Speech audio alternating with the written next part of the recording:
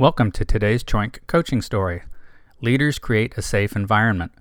One of my coaching clients is eager to implement numerous improvements in a rapidly changing information technology organization. Among the targeted improvements is more open and candid communication, especially in meetings. Over lunch, we discussed techniques and ideas worth trying. 3 topics came up.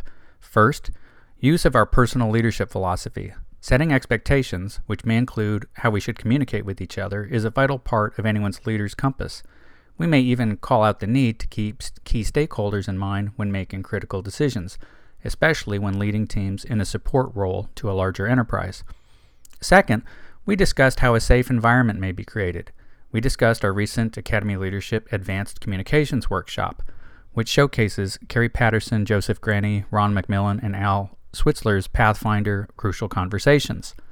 The authors share that people who are gifted at dialogue keep a constant vigil on safety, or paying attention to the content of the conversation, that's the easier part, and further, watch for signs that people are becoming fearful.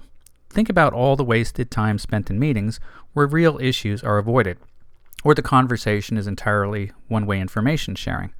Listening to my client, it sounded as though historical conflict avoidance still exists and needs to be addressed. Which leads to our third topic from Jeff Sutherland's Scrum, where he shares how poorly we are at estimating factors such as program cost and schedule. However, Sutherland notes, we are pretty good at making comparative assessments. So we put it all together. The client, in a coaching role, can ask the team on a scale of 1 to 10, with 1 unsafe, 10 extremely safe, how safe they feel bringing up difficult topics and working through them. Let's say the consensus today is a 3 for the group. My client can now request that the team work on improving their environment and perhaps increasing the number from 3 to 5 or 6 in the next several months.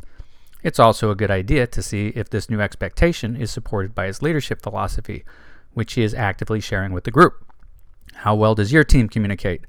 Does your team tackle substantive conflict or tend to avoid uncomfortable topics?